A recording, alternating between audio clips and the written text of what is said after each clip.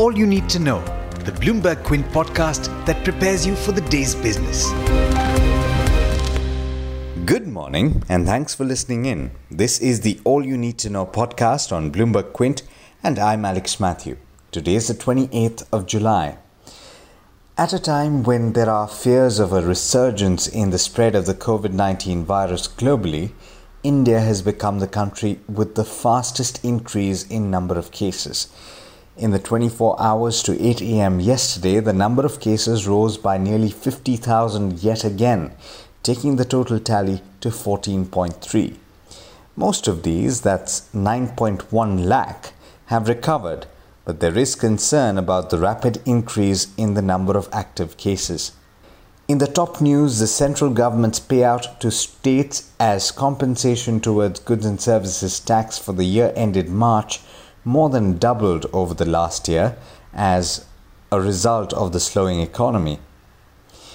The compensation to states was 1.65 lakh crore, according to the Ministry of Finance, who said this in a statement, and the GST compensation cess collected by the centre stood at 95,444 crore rupees.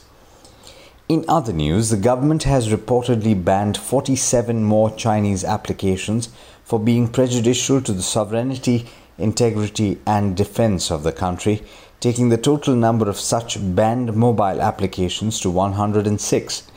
PTI reported, quoting an unnamed source, that the 47 applications are clones and variants of the applications that were blocked earlier. In the aviation space, Interglobe Aviation's Indigo Airlines is implementing deeper pay cuts of between 15 and 35% for its senior employees and pilots to reduce its cash outflow amid the coronavirus pandemic. Indigo had already announced pay cuts of up to 25% for its senior employees from May onwards. These latest cuts come after the airline announced about a week back that it would lay off about 10% of its workforce to contend with the crisis. In other news, N.K. Singh, who is the chairman of the 15th Finance Commission, has called for a significant and decisive bank recapitalization plan for the next 5 years if the government continues to be the sole owner of state-run banks. The huge public outlay will be required considering the expected erosion in their asset quality. Indian lenders extended loan moratoriums to borrowers as well as businesses affected badly by the COVID-19 outbreak, and some analysts are pointing out that the real stress in the system will only be visible at the end of this year.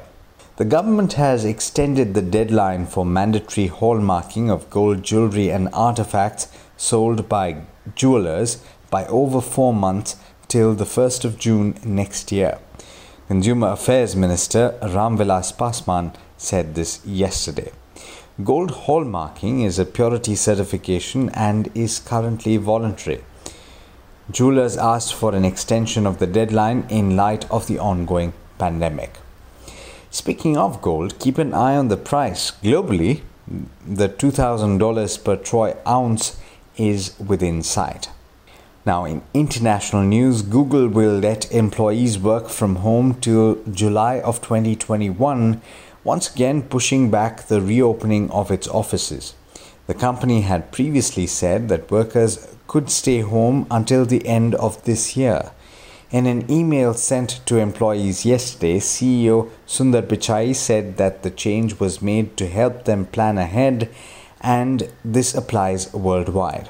Meanwhile, Bloomberg has reported that China isn't buying enough from the US to meet terms of the two nations' trade deal.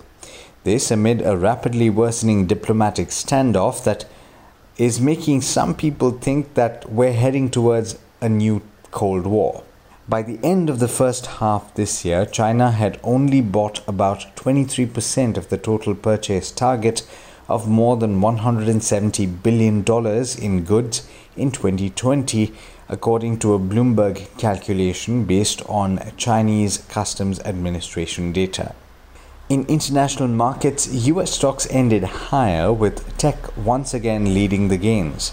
The Dow Jones rose 0.4%, while the S&P 500 ended higher by 0.75%.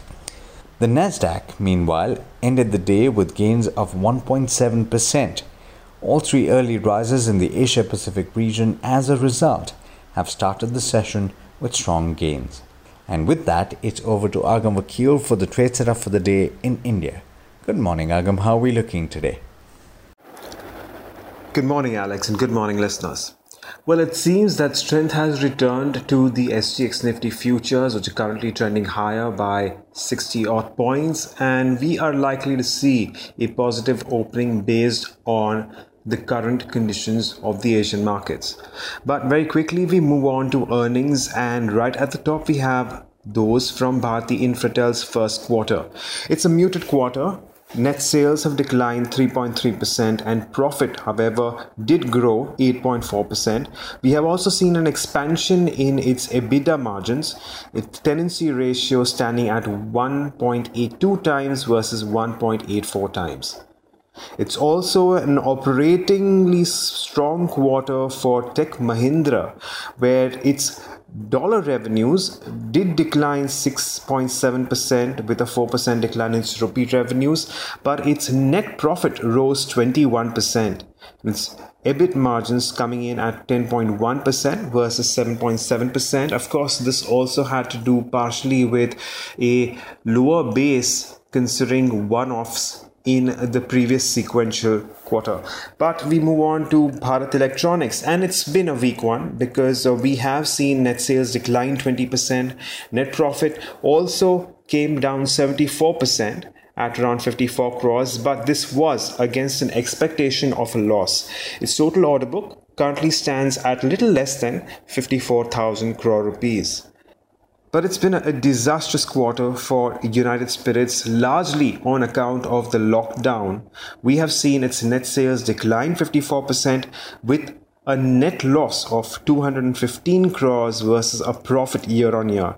The negative operating numbers have driven the contraction in gross margins, negative impact of operating leverage, and of course COVID-19 has induced aging related provisions. We've seen a decline of 49% in volumes for the quarter.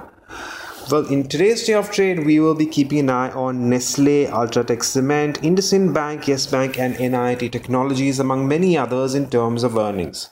But moving beyond that, we also have an update from Interglobe Aviation, which has announced another round of steeper pay cuts starting September.